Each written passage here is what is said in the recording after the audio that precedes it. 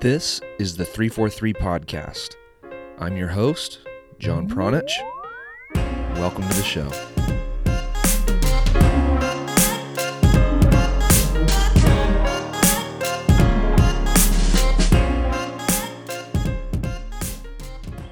Matt LaGrassa isn't the flashy goal scorer that gets his name in the headlines every week. Matt isn't the big, strong defender who catches everyone's attention with his size and his power. No, Matt is the midfielder that very few people notice. He's the one that plays pretty simple. He's the one that connects almost every pass without you even realizing it. He's the one who gets the job done. And he's the one who probably gets little to no credit most of the time. Leading up to this interview, I sent Matt my standard list of questions that I like to ask, and he said he had no problem answering any of them. But during the actual interview, I realized very quickly that Matt didn't have standard answers to any of my standard questions. He was super candid about the fact that he didn't stand out in the crowd as a youth player. He just consistently and quietly did all of the right things. And he did just enough to get noticed by Cal Poly San Luis Obispo coach Paul Holliker in 2011. And Matt moved to San Luis Obispo, SLO, that's where I'm from. Matt moved to SLO to play Division I college soccer. And again, it seems like this would be something standard for a young American soccer player to do. But Matt and his teammates were unfortunately dealt a very bad hand and were forced to make the most out of a very bad situation that they were put in. His stories about his college experiences are vivid. And during our interview, he recalls what it was like not only navigating his way through a broken system, but leading others through it as he was the captain of his team. The stories that he tells are good for any player, parent, or coach to listen to. And at the time that we recorded this interview, Matt had just signed with Nashville FC. And the very next day, MLS announced that Nashville would be their next expansion team. And you are going to hear Matt talk about his journey through youth and college soccer. And you're going to hear Matt talk about what it was like to be tossed around throughout the lower divisions of American professional soccer. And you're going to hear Matt talk about why he's incredibly happy to be at Nashville FC right now. But he also knows from experience that nothing in soccer is guaranteed. Matt has an inspiring story. He went the route that so many young American soccer players traditionally go, but he had to overcome obstacle after obstacle in order to get to where he is today. And I had no clue what was happening behind the scenes as I was watching Matt play while he was at Cal Poly. But it was always a pleasure to watch him play. And I was fortunate to get to see him and some of his teammates play for Coach Paul Holliker, someone that I truly respect. And it was at that time that I was finding my footing in the coaching world. And I was following and learning things from Brian Kleiben and 343, and ironically, so was Paul. So there couldn't have been a better college team for me to be watching during that time of my coaching development. And a lot of what I was learning from Brian then and what Paul was learning from Brian then ended up becoming the backbone of the 343 coaching education program. And the 343 coaching education program is what powers this podcast. 343 offers a free 7-week course and also a premium multi-phase course. The free 7-week course is a great introduction to 343's proven possession-based methodology. It's a great place to start if you are just getting to know 343. But we also offer a premium course that takes a much deeper dive into that methodology with exclusive audio interviews, classroom sessions, training videos, ebooks, access to the nationwide community of 343 members via the online forums, and so much more. The 343 Coaching Education Program gives you an inside look at the cutting-edge training methods that are being used to develop pros here in the United States. You can find out more about those programs by visiting 343coaching.com. That's the number 3, the number 4, number 3, coaching, all spelled out.com. And just a reminder, you can also subscribe to this podcast on Apple Podcasts or Stitcher. And if you enjoy the show, it would be awesome if you could leave a 5-star rating wherever you are listening.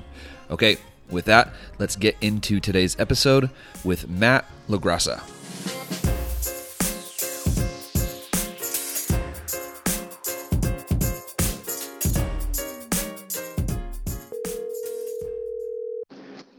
Hello? Hey, what's up, Matt? How you doing, John? Doing all right, dude. Can you hear me fine? Yeah, can you hear me? I've thrown headphones too. Absolutely. No, it sounds perfect. Perfect. That's good to hear. I'm in a coffee shop, so I don't think there'll be that much noise, but I guess you never know. No, it sounds I fine. Okay. Yeah, even if somebody gets loud in there, it'll be funny. It'll sound Okay, real. cool, cool. Good. So you looked over the little list of topics and stuff. Everything looks good. Yeah, looks great, man. All right. I don't have too many controversies in my career, so thankfully I haven't gotten myself into too much trouble yet. That's No, good. no, Well, you're still starting your career, so we don't want to get off to a yeah, bad start. I don't want to jinx it, but I haven't, nothing I can't talk about yet. That's good. Hey, and I know this might be something you can or can't talk about, but because it's not going out until 2018, it's probably not a huge deal. But are you able to talk about like the MLS Nashville whatever stuff that's happening? Yeah, I haven't talked to them to ask them, but I'll tell you, I probably don't know anything more than the average person. I Got it. follow Twitter. I follow Twitter as closely as anybody to try to figure out what the heck's going on. Um, but yeah, I think I'm pretty sure it would be fine. Okay, cool. Um, yeah, then maybe that's like all. I can just kind of lead you into that, and you can just say exactly what you just said because that's not controversial at all. So, Yeah, exactly. all right, cool. Well, let's just get into it, man. You ready? Yeah, I'm ready. All right, cool. So I don't know if you would remember. Well, actually, let's back up real quick. Let's start somewhere else. You got to Cal Poly in 2011, right? Yes, And 2011. and Paul Holliker was the coach then. Yep, Paul Okay. recruited me in and everything. Okay, cool. Because Paul and I have we have an interesting relationship. We go back a few years, and I was coaching high school soccer here on the Central Coast in Santa Maria actually. And I was trying to send some guys up to Paul, and then it ended up not working out. And then I actually ended up getting a job coaching the men's club team at Cal Poly. So I was coaching alongside you guys when you guys were training at 7 in the morning. I was on the other field with the club team. So Oh, okay. yeah, That's interesting. Yeah, I still have good connects with club soccer there. I knew a bunch of the guys that played, and I still talk to CJ when I'm back, who's the club coach now, CJ Sigler. And yeah, my girlfriend of a long time there was on the girls club team, so I knew the club team well. who was your girlfriend? I'm curious. Mm. It was Emily Inneman at the Oh, time. okay. We're not together anymore, but we were together at the time. So Yeah, no, I remember her. yeah, she was a good player. So Yeah, and so funny about CJ too because I run into CJ all the time. Just I worked at a bar in downtown for a number of years, and CJ and I would cross paths even though I wasn't coaching there anymore. And I had no idea that CJ actually had a Twitter and then followed me. And then it wasn't okay. until this morning actually CJ responded to something that I put out, and I was like, "Holy shit, dude! I didn't know you had a Twitter." Yeah, So he's a good dude. I like the Siglers a lot. That's a great family. Pat was a fifth-year senior when I first came in as a freshman. And he was the leader of the team. It was his team. And, those guys, when you first come in, they're superheroes to you. And I think those guys had a big impact on me and my career and my development and all that stuff. So him, along with, I think we had like seven other fifth-year seniors that I think, made a big impact on our freshman class. And so that's funny you mentioned the 5th year thing because one of the things I looked up in the notes about you is that was it your first year that was a redshirt year? Yeah, I redshirted my first year. At the time, I was absolutely devastated about it. I think any freshman usually is because it wasn't because of injury. It was just it was a straight up redshirt. Take the year to develop. We had a pretty heavily senior based roster basically when I came in, and there just wasn't room for me on the field.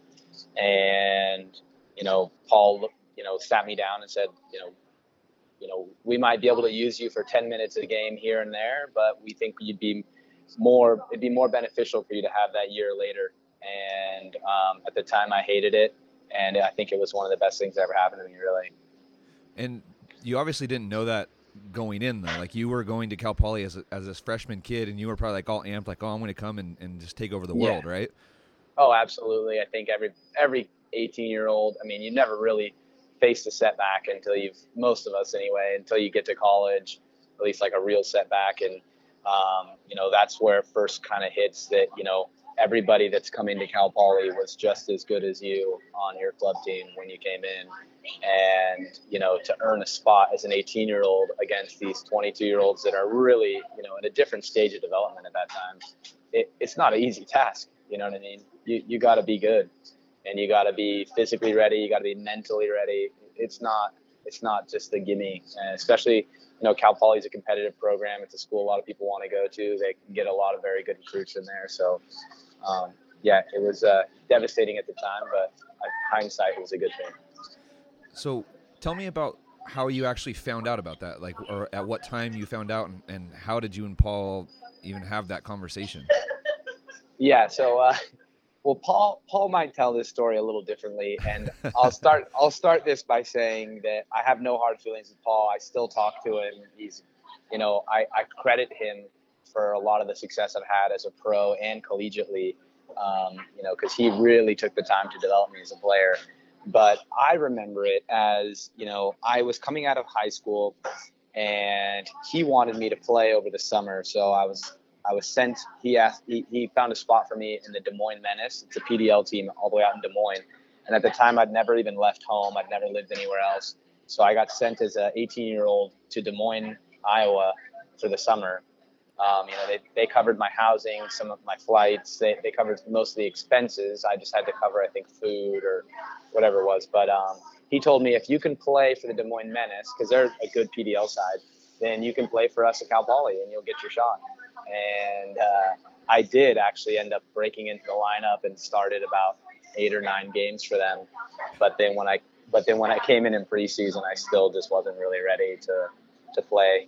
And so he made the decision to redshirt me. And it's not as like definitive. I think it was more of, hey, we're not going to play you this game. Hey, we're not going to play you this game. And then eventually it's like, okay, well, you haven't played in 8 games. We're probably going to just take this year, So.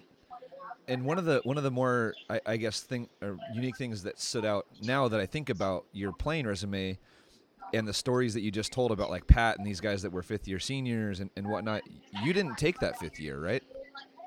I did. So I played that last. Okay. I played that last season. But this is why one of the things I'll say that I really am so grateful that I was able to redshirt is that I graduated that same quarter. I actually took, I think, 8 units my last quarter at Cal Poly, because as long as you only have 8 units left to graduate, then you can take just 8 units and still be eligible to play. So I took those last 8 units, graduated that winter, and was able to pursue my professional career with all that weight off my chest because I've completed my degree, which to me is massive. Maybe that's what stood out to me then, because you jumped right into like the pursuit of the next level. You didn't take any time off. No, I didn't, and I didn't need that winter or spring quarter to complete my degree. Whereas some of my buddies that graduated with me, even I think you mentioned that you had an interview with Amobi Akugo before. I did, and, yeah. Amobi's a buddy of mine. We're both from the Sacramento area, Elk Grove. And like, he's just graduated, I'm pretty sure. I think he just received his undergrad like this week. I saw him post a picture with his little diploma cap on. And Exactly, which is it's awesome for him that he went and did it. But I think he's 26 or 27 now, and I got that done at 22, which is a lot of pressure off for me, because especially depending on the dynamics of your career. I mean, I think most of us don't really expect to retire fully when we're done playing soccer. We're going to continue doing something. So that was one of the more interesting things about interviewing Amobi, is like, he has this career as a professional soccer player playing with Timbers, and he's actually kind of been a little bit of a journeyman. He's bounced around quite a bit, but the entire time he's working on like building this side business and then going to school and taking classes and now just graduating. And so to hear a guy like him kind of talk about like planning for the afterlife, the soccer afterlife, it's like it was amazing to hear him talk about it, actually. And I follow a lot of his stuff with his what is it called? Frugal athlete. Frugal athlete. Yeah. Yeah. No, he's very active, and he's impressive. He's an impressive guy. He's very smart, and I think for me personally, I've always seen him. I mean, he's my older brother's age. He played against my older brother when I was a kid, and he was always highly touted.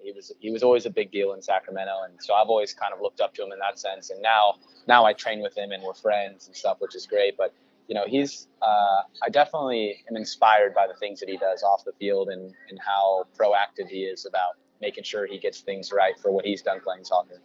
When you watch a guy like Amobi though, and he makes a decision to take the pro route a little bit earlier than some, and passes up the early opportunity to complete the education, do you see that and wish that you would have went that route, or what was it like at the time maybe when you were trying to make that decision?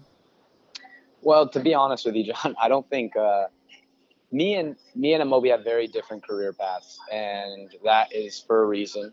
And I was never seen in the caliber of Amobi growing up. I was a very good player. I was obviously one of the better players on my youth teams growing up, but I wasn't national team since 14 years old. I wasn't, Amobi, when he went to UCLA, I think most people knew he was going to be there a quarter and take off. Nobody thought I was going to be at Cal Poly for a quarter and leave, That's just the reality of it. And it's no bitterness I think if I was granted the opportunity to take a Generation Adidas contract when I was, 20 years old, 21 years old, it would have been an interesting choice I would have had to make. But those, especially the Generation Adidas contracts in general, I mean, those are great opportunities for young players to really take a shot at the pro game. I mean, it's not like these kids are getting paid the league minimum. And I mean, these are like 2-3 year guaranteed deals, 6 figures a lot of times. I mean, it doesn't really make any sense not to take those chances, I feel like, in my opinion, because especially if you're as diligent of a person like Amobi, who's willing to go back and get your degree, I mean, you're going to have the money to pay for it. And you mentioned that you and him and a lot of others, probably the guys that have done the Generation Adidas route and gone to pro or gone to the pros a little bit earlier, you mentioned that the career path has been different, but you obviously you had your sights set on higher level soccer. You wanted to play college soccer. Was there ever like the idea when you were growing up that you wanted to play pro, or did that come later? No, I wanted to play pro since I was a young kid, really. I mean, I probably really knew when I was about 14 years old that's what I wanted. What made you know? What was significant at 14 years old? It wasn't like the things that I did was never like, oh, I'm doing these because I want to go pro.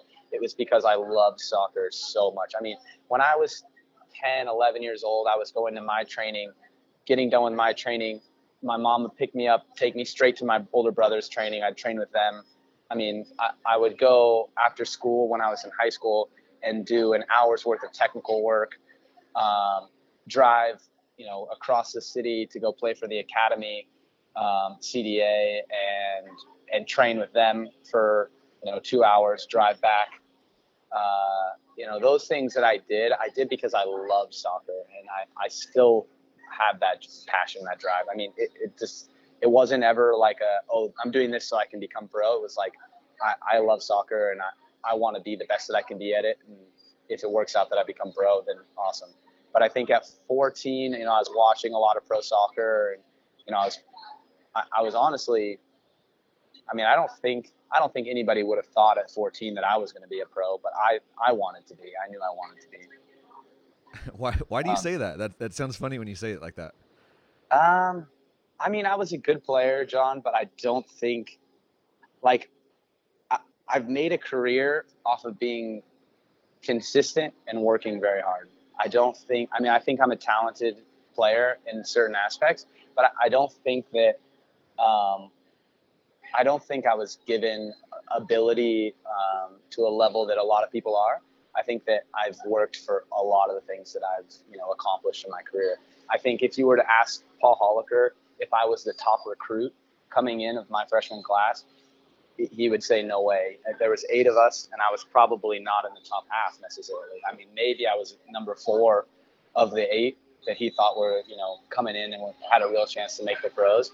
But I've made a living off of outworking people and being consistent and just adapting to my environments quickly.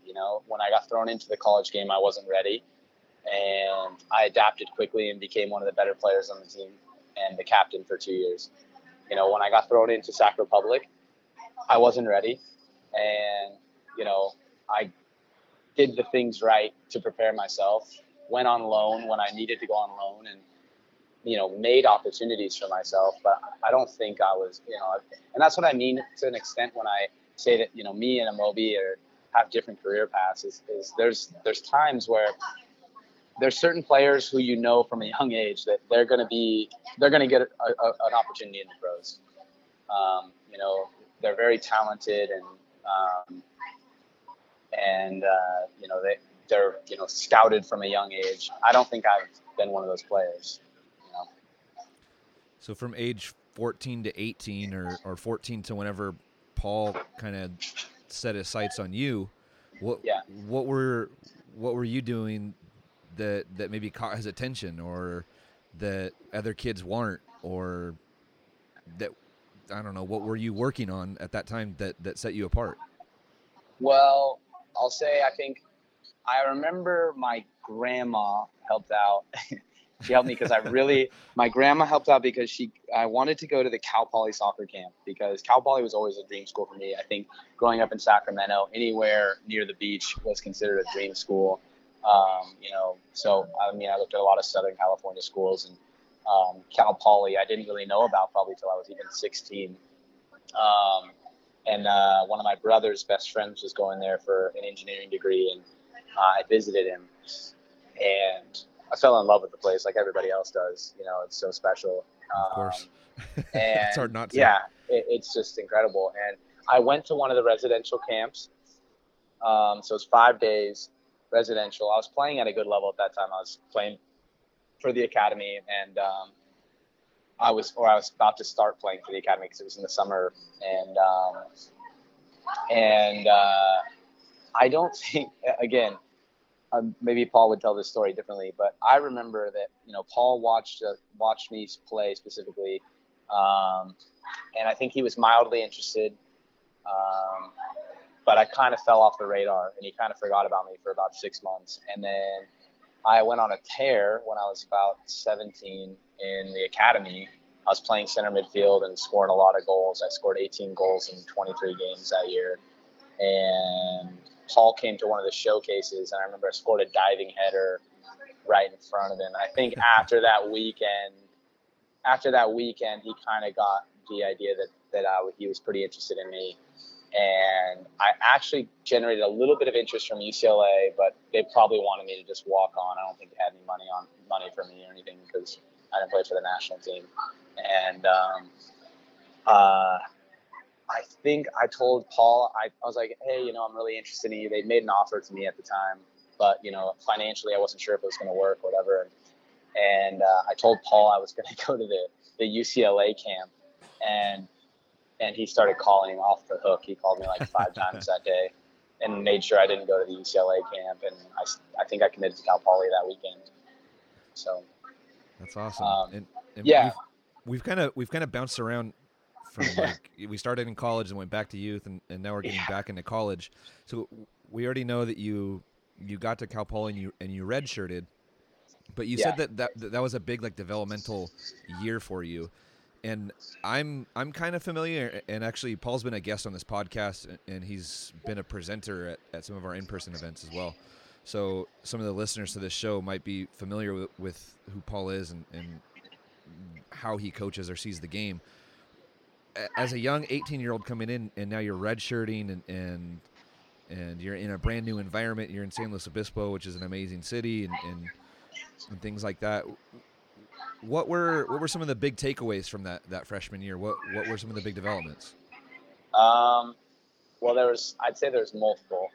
But I'd say one of the biggest ones that you have to make when you head off to college is the mental development to just, I mean, for some kids, it's just hard enough just to take care of yourself.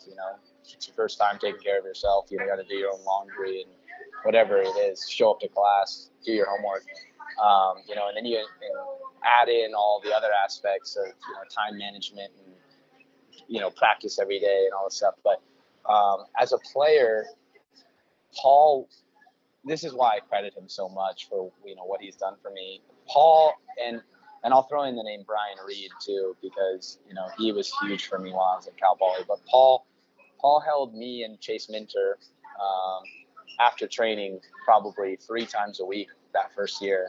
And we spent probably an hour of just technical reps development. I mean, he would bring us in for extra film sessions where we would just sit and watch Xavi and Iniesta and study the game like I'd never studied it before. I mean, and Paul always talks about this. He'll use these lines probably just as much as I would, but about knowing how to train yourself. And until you've really seen, things pointed out on film that you would have never seen before, or, technical development in a way that you've never developed before, you can go out and train for 3 hours and it might not be super productive if you don't know what you're looking for or what you're trying to accomplish. Whereas Paul really gave me that direction and really focused on my development. And I think technically I probably wasn't really up to par that first year. I think Paul got me there pretty quickly. And he focused on every little detail. I wasn't checking my shoulder enough to play center midfield. He had me checking my shoulder on every drill I did. I mean, he's one of the best, player developers I think that there is in this country, in terms of just focusing on little details and being able to pick out every little thing that's holding you back in your game. And I definitely credit him for a lot of that. That's so funny that you mentioned Chase's name, because when I used to go and watch the D1 team play, and I've watched those games for I don't know, more than a decade now. I've been going up to St. Louis to watch the games, but you were one player that that had caught my attention, and then Chase was the other one that always caught my attention. And that's so funny to hear you say that it was you two that Paul kind of kept after practice and gave. I don't want to say extra attention to, but maybe that is the right way to put it. Yeah. No, I mean, I think the two of us were ones that he really focused on. And again, and Chase is another example of a player that just has a different route than me. And he's facing his own challenges now. And I'm not saying that players like Amobi and any other player that gets a Generation Adidas contract or a lot of hype and attention out of college doesn't, face these challenges. But, Chase is a very pretty player to watch. And I think you watch one game and he stands out to you. And then you have guys like me, and you wouldn't really watch one game and go, hey, that's the guy I want on my team. But I think if you watch a season's worth of game, you go, wow, he does the same things over and over again, pretty consistently. He's always working hard. He's got, the different type of qualities, if you get what I'm saying, just to try to hammer home that point of how there's different routes for different people in terms of the pro game. No, absolutely. And there's guys that can kind of fly under the radar because they aren't a flashy player, but maybe they have, an 80 to 90%, passing completion rate or something like that. And a lot of times that goes unnoticed. And yeah. When you have a guy in the field that is scoring, 20 goals or, lighting people up in the wing or something like that, then the guys that are the workhorses, yeah, they get overlooked, and it's unfortunate. But no, I picked you out. I think, who was I watching a game with? I must have been with Ian Lane, because Ian was a Cal Poly student at the time, and I think he was playing at the he might have been playing on the club team too. But we were in the stands, familiar. and we were I think I was probably taking notes, and I had written down your name, Chase's name, and I want to say there was one other guy who I wrote down, but he ended up going into kickboxing or something. Kickboxing. I can't remember who it was. Was it Benny? Oh, Benny Estes? Yeah. Yeah, I still talk to him. Yeah. We all talk still, but yeah, he's not playing anymore. But Benny, Benny and I learned a lot from Benny, actually. We have some similar qualities. He's kind of another guy that I'd say probably wouldn't stand out to you necessarily first thing, but, over time you'd realize the work that he does. He's a workhorse. Yeah. What was up with him? Did he do like MMA or something like that? I don't know what he did. He finished his playing career, and I don't think there was a lot of pro interest, and he didn't want to go the USL route. And that's a choice a lot of guys make, is, not wanting, to really grind through those first couple pro years and it's a grind, to get to where you really want to be, because none of us want to be in the USL, or if we are, we don't want to be making the money that most of the people make in the USL. And that's just part of the fight. It's like starting over. You're a freshman again, and you got to earn your place. Do you guys talk about that as teammates, or as just fellow soccer players? Do you guys get into that, topic of like, fuck, I'm back in USL, or, how much longer do I have to be here? Or... Yeah, I don't think so. When you're with a team, you're focused on what that team's trying to accomplish, and then you hope that the other things are going to work out. That was kind of an interesting dynamic at Reno last year, is because, there's a couple times where we're getting pulled up to the Quakes for a week for training, and there's 4 of us or 5 of us or 3 of us, whatever, and we're going to the Quakes to train. And I think it just makes for bad team chemistry, because everybody at Reno's goal is to make the Quakes. And if you watch 4 or 5 guys go up and you're not one of them, and then they come back, and then it feels off, and it's kind of an interesting dynamic, but one of those things that you just have to deal with. And I think it's part of the pro game, So talk a little bit more about like your path from Cal Poly to, and let's try to build up to where you are now, because Cal Poly, you redshirted the freshman year. You ended up playing your fifth season as a senior. Yeah. And then there was some stuff sprinkled in there, and then now you're getting ready to make the jump over to Nashville. So let's try to connect some of those dots. All right, perfect. Let's go from when I redshirted. I think, we got through that year. A lot of personal development. I'm big on personal development too, just trying to, be a better person. And I think that's part of the growing process that everybody's trying to accomplish. But a lot of personal development, a lot of soccer development took place in that year. My second year came around, so I was a redshirt freshman. And again, we still had an older team. We had a little bit more of an identity. Paul was, pretty honed in on trying to play possession-based, attacking style soccer at that point. And I still wasn't a big factor of the team. I think my redshirt freshman year, I probably averaged about 15 minutes of the game. Maybe more, maybe less, but I wasn't playing a whole lot. I think I scored a goal or 2 and had a couple assists. And it wasn't a real impactful year in terms of stats, but I do think the development, started to come along. I think that was Benny's senior year. And so then, fast forward to the next year was probably more impactful in terms of a soccer basis. That was really my breakout year. I was a sophomore technically, standing, would have been a junior if I didn't redshirt. And I think that year I was still playing center midfield. And I wasn't like a locked in player coming into preseason. It was, I was still fighting for my spot. There was a lot of competition and a lot of guys that were, good players that still play too. Guys like George Malky that I was competing with, who's now with the Dynamo.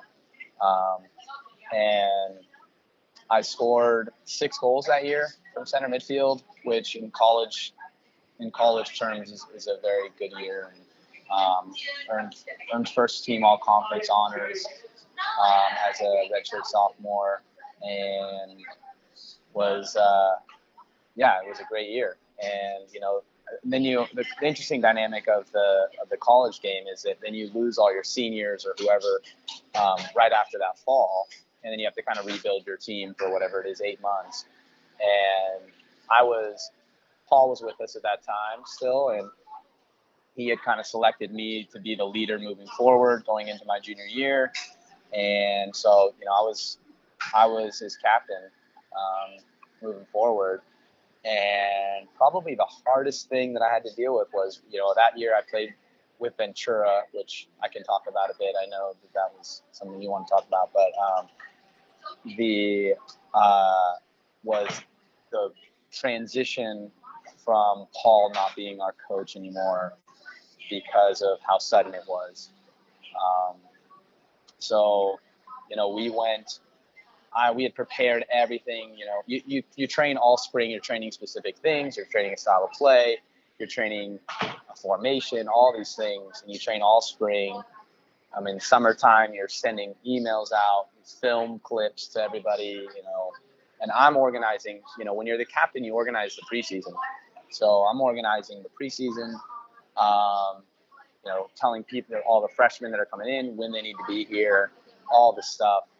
And about 3 days exactly before our preseason started, Paul comes up to me, and I was working camps. I was back in slow, and the guy's, he's almost in tears, and I can just tell something's up. I'm talking to George Malky, who's also in town, but he wasn't on the team anymore. I'm like, "What's up, George? What's going on?" We're trying to figure it out. And basically, long story short, the athletic director had decided to fire Paul. So Paul was, getting fired 3 days before my junior season was about to start. And so that was a scramble. We as players I had to bring everybody together. You got freshmen that are coming in that don't know what to expect, don't know really anything, have committed to play for Cal Poly and for Paul Holliker, and just found out that he's been fired 3 days before the season starts. And it was hectic. It was a hectic year in general. I think we did the best we could with what we had. Our leadership group was good. We had guys like Kip Colby, Steve Palacios, Chase Minter, Wade Hamilton, who all tried to step up in their own way, Cody Lacasa. And these are all guys that are really still playing, and they all tried to step up in their own way. But, as a team, you need that central leadership piece. And, we had the interim coach, Phil Ruskin, who also, I think, he did the best that he could. But he was 27 years old at the time, with no coaching experience at the D1 level. And really, me and Steve and Kip, we did a lot of coaching that year and holding it all together as best we could. And honestly, I think we were on par to have a great year. I think if it wasn't for some injuries that really set back that year, because, I was having the best year that I'd had so far. I had 5 goals and 2 assists through our first 11 games in the center midfield. So I was on pace to have a great year. And we had too many injuries, and I actually, at the time, our leading goal scorer, I got moved back to center back just to fill holes and try to, make the team successful. But we just couldn't hold it together, and really just kind of crashed at the end of the year and ended up not making the Big West tournament. It was the only time I didn't make the Big West tournament when I was in college.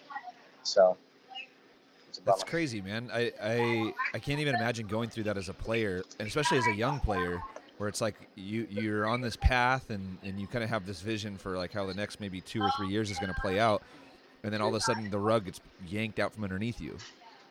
Yeah, I was in full panic mode, to be honest, for a while, because it's one thing to be a player and to deal with yourself and your own game, and that's the first challenge when you get to college. And then, now I'm taking over this new task of being captain of the team and having to look after more people than just myself. And that was its own challenge. And I was nervous enough for that. And then I find out 3 days before the season starts that our coach is getting fired. And now it's like, it wasn't just my job to look after everybody. It was just my job. It became a much bigger responsibility when you have your head coach yanked out from you 3 days before the season. And then you not only had to get through that season, but you had one more season to get through after that as well, right? Yeah. So,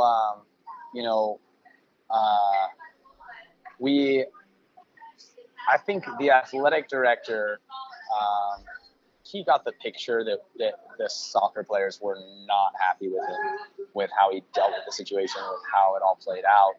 And I think he felt a bit of remorse for how it all went down, because we had only one senior that year, Steve Palacios, who came in my class. He's a very good player. He doesn't play anymore, but and he ruined his senior year. And it was really unfortunate because, to do something like that was the hardest part, was to watch Steve, because he was the only senior we had, and his senior year was just getting taken from him, basically.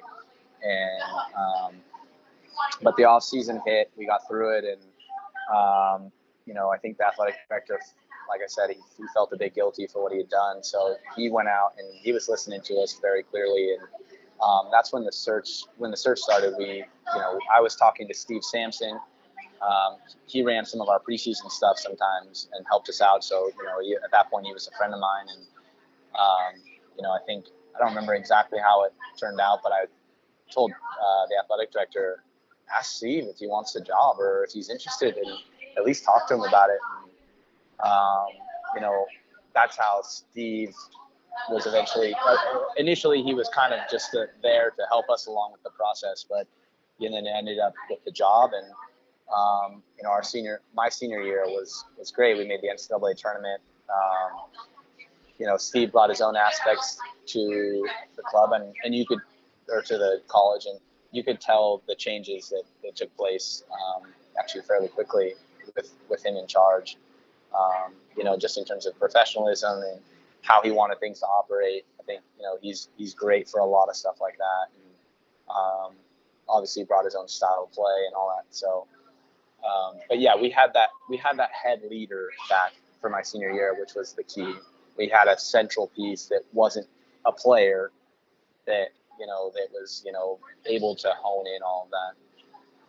That's crazy, dude. Like I didn't realize that you were so instrumental in getting Steve in there, and you had to wear this hat of player, captain at sometimes at different moments. It sounds like you were kind of leading training sessions in a way too, and then all of a sudden here you are recruiting a coach to lead the team your senior year. That's a massive responsibility for like a 21 or 22-year-old kid. Yeah. It was big, and I think I grew up a lot, definitely, during it all. And thankfully I wasn't the only one. There was other people that were involved with it with me, but yeah, it was an interesting process for somebody of my age to be, have, and with Bill, our interim coach, he had a difficult role because, when you take over 3 days before the season, none of us were really stoked that he was taking over. And not that we didn't dislike him, but we knew that he wasn't qualified to be coaching our team for, a Division I team. And so he was so interested, so focused in on trying to keep us happy that, he'd be asking me about starting lineups at times. And I'm telling him, I think this guy, it was like, it was more than a player's responsibility. And those are things that you would never want to deal with as a pro, because it's just too much, you know what I mean? So it's like, it was too much really, but we got through the year, and I had a great senior year. I didn't have like the senior year I wanted, but we had a good senior class: Wade, Chase, Kip, me, and again, back to the whole, I have a different path than a lot of other pros, but I was the only one of the four that didn't get drafted. So, Chase went to the Columbus Crew in first pick of the second round. Kip went early in the third round, I think, to San Jose, and Wade went in the third or fourth round to Portland Timbers. So, and I was the only one that got kind of skipped out on, and it was hard. That was a hard one, because I knew I'd put everything into that, and I knew I wanted to be. It was even just getting skipped out on the combine was hard, because I knew if I got myself to the combine, I could show, and I believed in myself. And to not be a part of it was pretty rough. But when you say rough, I want to kind of dig into that. When you say rough, like how do you handle something like that? Like all your buddies and your teammates are going out and chasing that dream of becoming a pro, and there's really nothing you can do because it's like selection based. Like you just didn't get picked. So how do you react to that as a player? Well, you're from SLO, right? Yeah.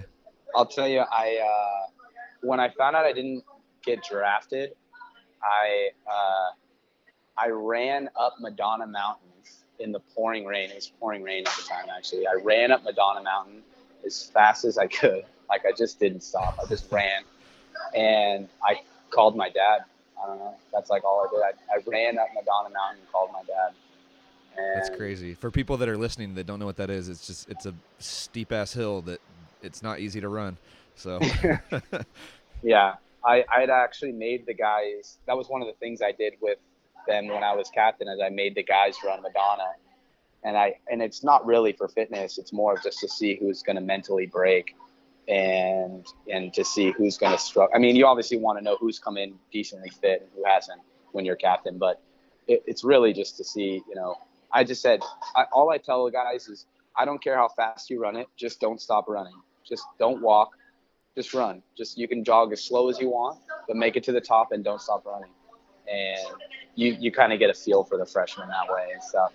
But yeah, that was always my kind of way out when I was in SLO. I loved running. I ran Bishops. I ran Madonna because I've always been a pretty good runner, but it was just an escape. You know what I mean? It's the same thing as soccer for me. Anytime I've hit some sort of wall or some sort of, emotional low, and you will when you're trying to become a professional athlete or, whatever it is, we all hit them.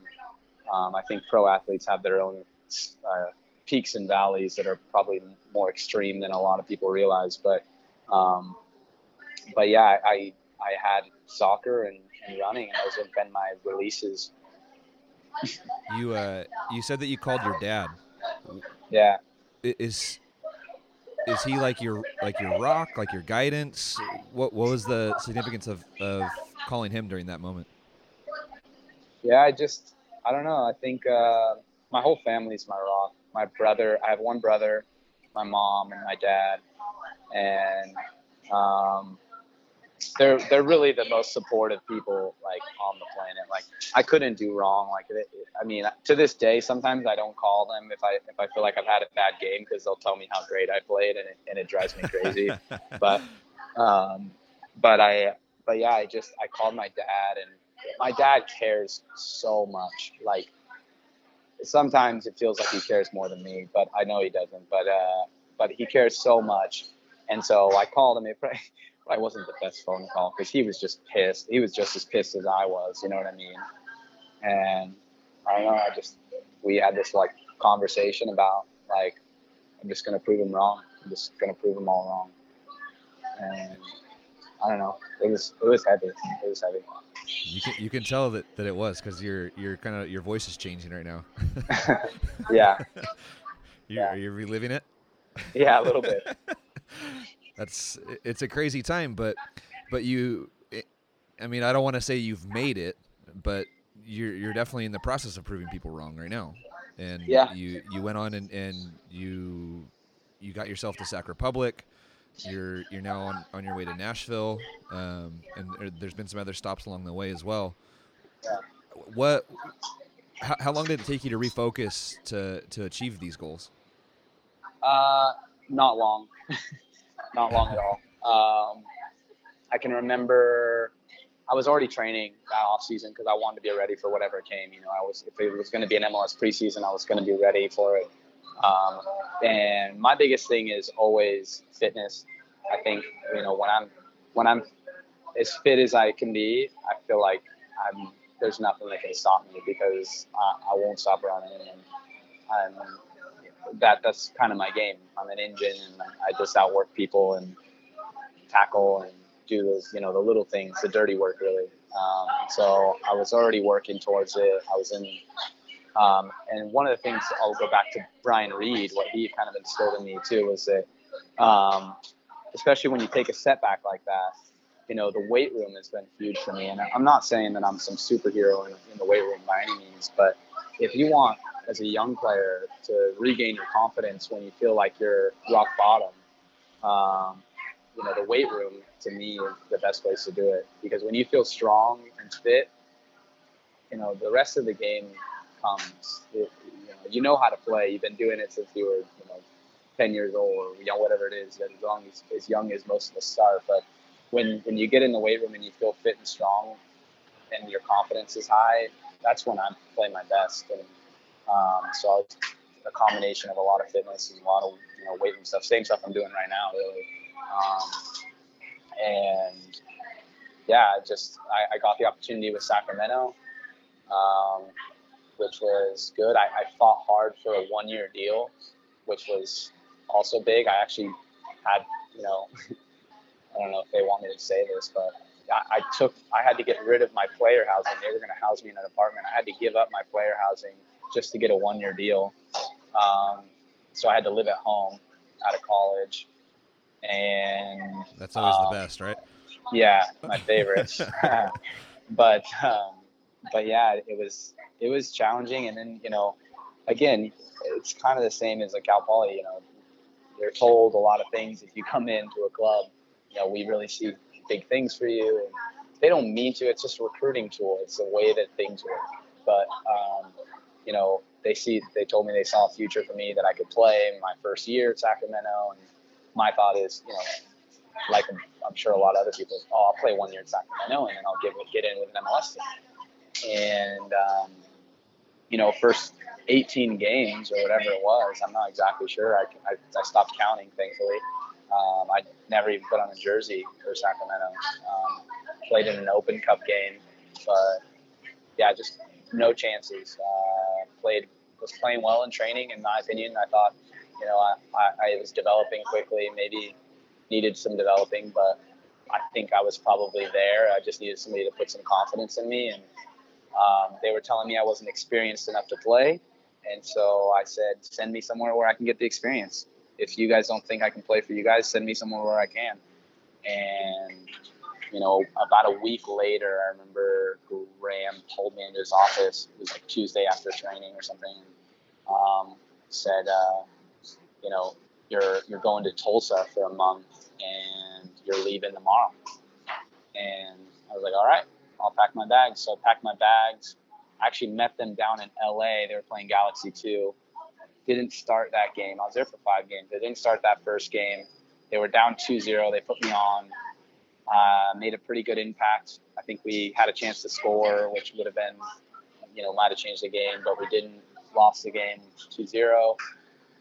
Next game, he wanted me to start, but I had kind of a nagging little calf injury, so I didn't start that game. And I think we won. And, at this point, when I went to Tulsa had 2 wins in 14 games, so they were bottom of the Western Conference, worst team in the league. I started the rest of the games that I was there, the last 3, and we won two games, lost 2, and tied 1 while I was there. We tied the team in first place too on the road, 0-0, without our captain who was on suspension. So it was a good showing. And, I got brought in after training that Monday and from the Tulsa coaches, like, hey, we worked out a deal. You're going to stay here the rest of the season. We're enjoying having you. You're doing well. And I was like, great. I'm playing 90 minutes every week. This is awesome. I think, I've found a home. I don't care where it is. I just want to build my resume, And again, of course, so that same night, about 8 hours later, they call me and tell me Sacramento's pulling me back. So and you had no say in this, like you're at their mercy. Yeah, and I knew Sacramento wasn't going to start me just because they were bringing me back, so I was actually kind of upset about it at the time. So I went back. They pulled me off. They brought me off the bench for like 2 to 3 games, and then my breakout game was at home. We played San Antonio. They put me in at halftime. We were losing, and I just played very, very well, like out of my mind, made a big impact, and actually ended up having to come off because I split my head open in the 80th minute. I went head to head with somebody. Had to get 5 stitches. I was bleeding pretty bad. And, the next week I got my first professional start in St. Louis at least for Sacramento. Obviously I started for Tulsa, and I had, again, another breakout game. Funny story, the assistant coach at the time, Adam Smith, who was taking over at Fresno, came up to me and the other center midfielder, because we were used to playing with two forwards, but we moved to a three center midfielders formation to, make room for all of us. And he came up to me and JJ and kind of was like, hey, if we're not getting enough support with one of the forwards, I might have to pull one of you early. And I thought that was just a really interesting thing to tell a rookie before one of the first times you start him, that, hey, we might pull you early. I was just like, oh, geez, great news. But yeah, I had 2 assists in the first half. We were up 4-1. I was playing very well and ended up getting on Team of the Week that week after my first start. We won the game 4-3. I came off and it was 4-1, and we gave up 2 goals late, but won the game. And after that, I kind of sealed my spot as a starter for a bit. And I was still playing well, but they knew who I was at that point. When did you go to Reno? Because it sounds like you're at Sac Republic, you go to Tulsa, you come back, and you're telling these stories like you solidified your spot, but you didn't stay. Yeah, so I did. I solidified my spot, and I played I started the last 11 games of the season. We didn't lose while I was there with Sacramento in those 11 games until the playoffs, which we lost in penalties. And at the end of the season kind of came around, and I was out of contract because I'd fought hard for that 1-year deal, which, was the whole point of it was, I knew that I was going to prove myself. I knew in my heart that I was going to, make something of that first year, and that I was going to be worth more than they were paying me. And, I was right. I, played those last games. We won the Western Conference, and I was starting at the time as a rookie. So, to me, I was worth more. And, obviously the goal is MLS. It always has been, to try to be with an MLS team. And Sacramento made me an offer for a 1 year plus an option. I won't say exactly what the figure was, but it wasn't super impressive. And they wanted me to sign on for 2 more years, which, again, didn't really work for me because I believe in myself as a player, and I thought I'd be worth more at the end of that second year than I was the first year, And I tried to get the option off, and wasn't really working. They were like, no, we want to protect our investment, which is basically saying if you do really well and an MLS club wants you, we want to be able to sell you. And Reno called, and Reno made an offer that wasn't any more impressive really, but they were offering me a 1-year deal, and they were affiliated with an MLS club, and were offering me the chance to, prove myself to the San Jose Earthquakes, through them. And so I made the jump over there. Dude, this is so backwards for, I'm sure a lot of people listening, that there were professional soccer teams offering you longer contracts, and you were fighting against that. Yeah. Yeah. Well, because they're backwards. Yeah, they're not guaranteed, first of all. They're options, they're team options. So, and they're in every USL contract, and I'm firmly against them because they're never in the interest of the player. If they have you, let's give you an example of, and these are not figures that are my figures or anything, but let's say they have you for $100 or for $1,500 a month, and they have an option to re-sign you the next year, and the options are only to increase your pay by 10%. Well, if you're making $1,500, a 10% increase in your pay is not a good increase. Realistically, it's not something that you're interested in as a player. And if you believe in yourself and you think you're going to prove yourself, you've got to think that you're going to be worth more than a 10% increase the next year. And so that's why I've never taken any player options so far. And were you operating this entire time with an agent or without an agent? Yeah, I have an agent. I got him out of college. And yeah, he's helped me through the process. I think, ultimately, of any player tell you this, 95% of the work is done by the player. If you perform, you get the interest. The agent is a nice liaison that protects you from having to have difficult conversations with people that are deciding whether you play or not. It's always interesting to me when people decide to pull the trigger and get an agent, because if you don't get it early enough, you get yourself into those situations where you get into a year contract with a 2-year option or something like that, Yeah. and then you're stuck somewhere, or somebody owns you basically for 2-3 years. And then if you pull the trigger too early, then it's like, well, I'm paying this guy 10% of $1,500, and that's not helping me either. So Yeah. I mean, to be honest though, most agents won't take your money if you're on $1,500. I mean, if you have a decent one, they shouldn't, yeah, because that's not really their interest and it's not going to make a difference, and most of them operate at market standards, really like 5%. And my agent, thankfully, is always negotiated with the club so that his pay is separate. So the oh, that's awesome. club pays his fee. I've never paid him $1 from one of my checks. I mean, unless you consider the fact that, like, I guess whatever he's negotiated with the club could technically be money for me, but I don't really look at it that way. I think it's a separate little thing, and he's, he's worked well for me at this point. How close are you guys? Not really, really close. It's more of like a coworker kind of relationship, and I think it's better that way because you never really know when you might need to move on from an agent. I think he's a good guy, but a lot of them too want to play this loyalty card that you're loyal to them and they should be loyal to you.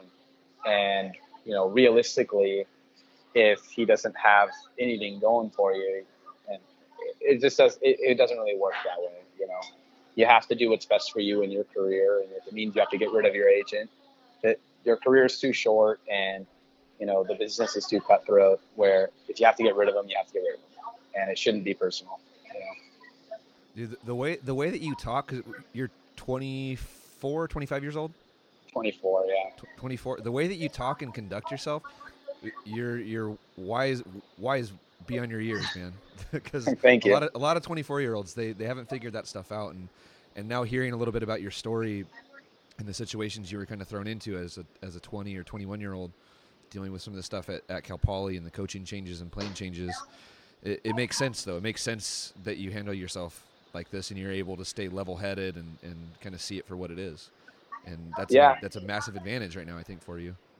Yeah, thank you.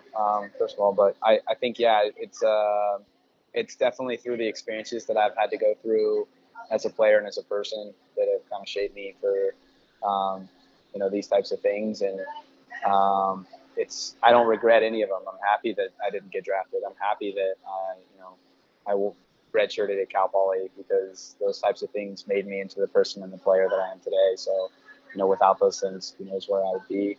Who knows what kind of player or person I would be? So. Before we wrap up, I wanna hit the fast forward button and get to Nashville and then get your thoughts on just a couple more things. But we're recording this interview on, let's see, what is it, Tuesday, December or something? I don't know. Yeah. But there's a bunch of rumors floating around today, and we kind of talked before we started recording that that just about as much as everybody else knows right now, that there's rumors that MLS is going to announce something tomorrow. Yeah. With Nashville, and I was kind of hoping you would just confirm something for me, but you didn't do that. But you kind of mentioned that you know just about as much as everybody else, and one of the questions that I had written down was the move to Nashville, was it tied into like this idea of becoming an MLS player, or what were the motivations for choosing Nashville as your next destination? Yeah, so I think there's a lot of things that factor in to why you make a decision to move or to play for a certain club or whatever it is. The first thing that I'll hammer in, in terms of Nashville, is that the way that Gary, the head coach, Gary Smith, and Mike Jacobs, talk about the club, the future of the club, what they want for this club, is they really sold me on it. And, obviously everybody's got their own spiel on how they're going to sell you on their club, but I really believe that not only is Nashville going to be something special, but I think that the way they talk about it, the vision that they have for the club, is very appealing to a player. The other thing that they did is that they really they made me believe, and obviously you never know till you get there, but I still feel very confident in saying that they believe in me as a player, very much. They've shown that in a way that a lot of other clubs haven't shown. That they believe in me as a player and that they think that I have what it takes to play in the MLS. And obviously I believe that. And it's up to me to prove that to them. So those were big things. When you deal with something like, it is difficult. When you deal with something like Nashville's obviously been an MLS prospect for a while now, and how you factor that into your choice and how much of that really factors into your choice can be a challenge because, first of all, you don't want to get too wrapped up into it because just because they go to the MLS doesn't mean they're taking me with them. That's a really good point. There's no guarantee at all. And even if they were to say, hey, let's put, a year in your USL contract or 2 years in your USL contract and we'll guarantee an MLS contract after that, it technically has no merit. They can't actually do that. So it has to go through like a separate contract base. I don't know all the details of it, but technically they can't really sign you to an MLS team before they even have an MLS team. You know what I mean? No, that makes sense because from everything I've kind of learned about MLS is that MLS has their own contract. So yeah, they would be anything with USL wouldn't carry over. Yeah, and it's a single entity based league and all that stuff. So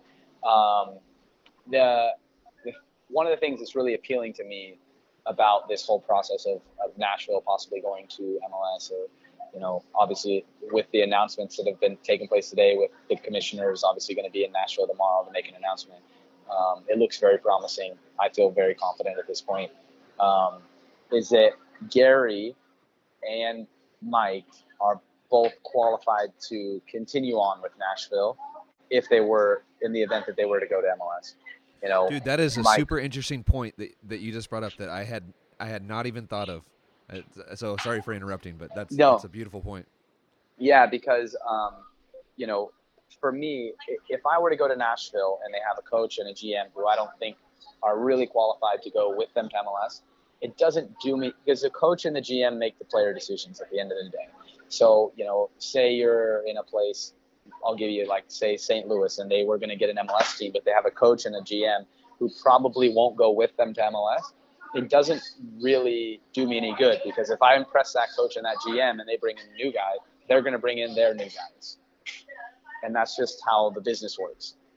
You look at the San Jose situation, they're getting, and I'll talk on it because I know it through Reno, they're getting a lot of European players because the general manager, Jesse, is from Europe and he knows European players. That's why there's a lot of European players moving over. That's how they work.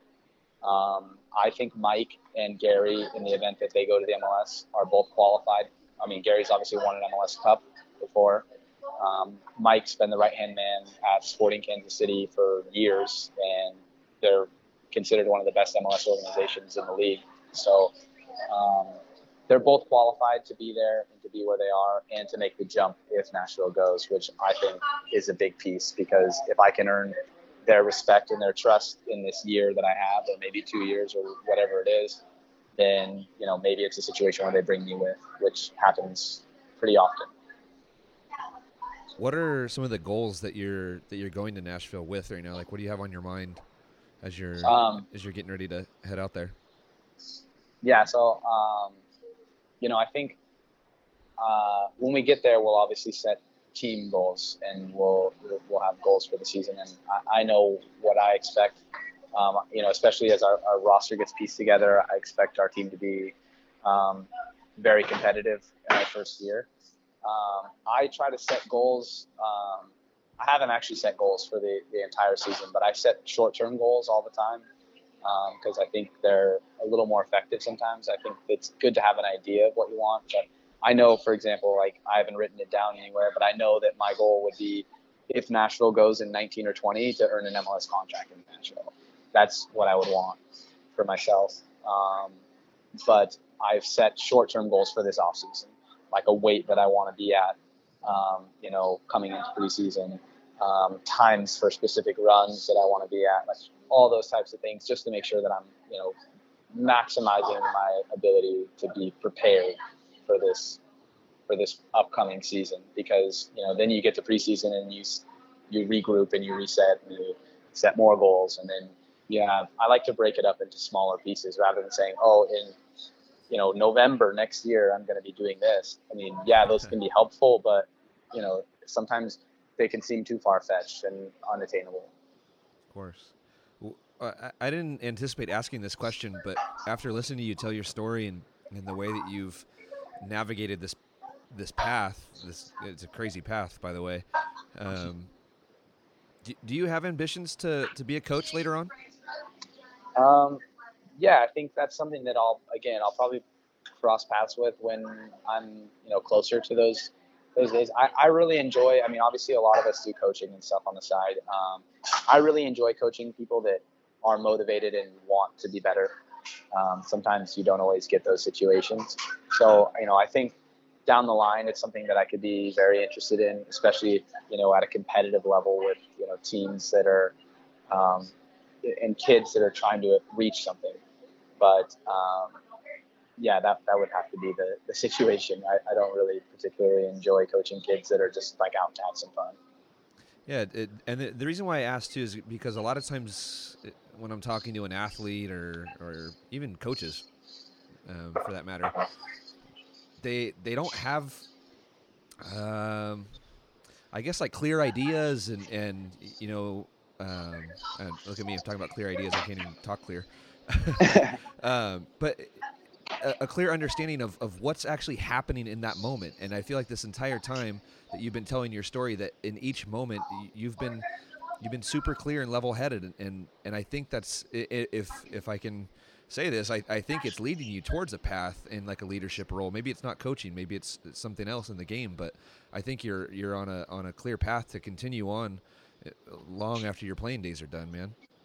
Thank you. Yeah, I think about it, and I actually do take steps to prepare for after soccer still. One of the things I actually missed when I became a pro was the continuation of some sort of learning. So, I actually do try to teach myself some computer programming in my spare time. So, oh Jesus, you're an animal, dude. That's that's insane. That's a whole separate deal, and I wouldn't say I'm particularly good at it, but it is challenging, which I do like challenges. I think I don't know. Those will be things I'll cross when I get there, but I try not to get too ahead of myself. Actually, my dad's the one that kind of tries to bring me back all the time. He's like, when you're playing soccer and this is your career and you got to focus on this, is what he always tells me. But I think it's good to have escapes from the game too and be able to get away properly. Of course. All right. Well, I don't really know what your future is going to be at this point, because there may be an announcement tomorrow, maybe not. But by the time this episode gets released, we'll know. So, I'll make sure I add that into the intro, and then I can probably circle back and give people a little update when all the news breaks. So, I guess maybe a good way to end the episode is going to be anything that you have on your chest right now that you want to get out to, people that are listening, players that are listening, parents, coaches, former teammates. Well, I mean, that could end up being a long time, but no, I will say one of the things that I was thinking about, I remember you wrote down, what makes you, are you nervous for the change? Are you nervous for, all the new people and all this stuff that's going to happen, soon in your life? And I think, realistically, I'm excited for this change to move to Nashville. And I think as a player, you have to be able to embrace these types of situations and be able to make the most of them. Or because you don't have control, even if you're on a 4-year deal somewhere, you could be traded at any time. You could be sold. So you kind of have to just say, hey, I'm along for the ride. But that's another thing that probably factored into my decision with Nashville, is that it is a great place from what I hear to live, and a growing city. And, I think it's easy to get a bit lost in the idea of, we're players, but we're also just human beings. And, I think the lifestyle of being in Nashville is going to be exciting for me, and I'm excited to see what it brings for me. Well, go have fun in Nashville, but you're always going to be a slow guy. Just remember that. Yeah, of course. California at heart. Of course. All right, dude. Well, I enjoyed getting to know you. Yeah. And I appreciate you spending a little bit more time than we had planned for. I think we said 45 minutes, and we're pushing an hour and 15. So yeah, that's awesome. No, thank you, and I appreciate you taking the time. I mean, it's good for me to have to say it out loud. Sometimes I forget where all the stuff I've done.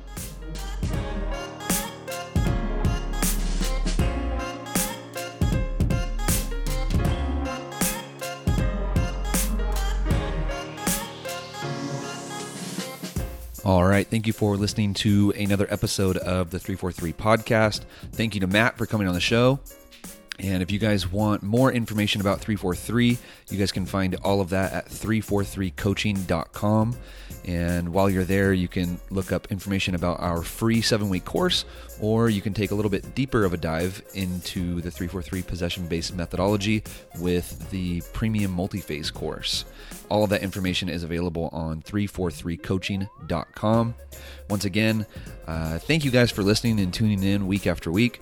I really appreciate you guys, and just want to take a moment again and say thank you. All right, with that, we will catch you guys next time here on the 343 podcast.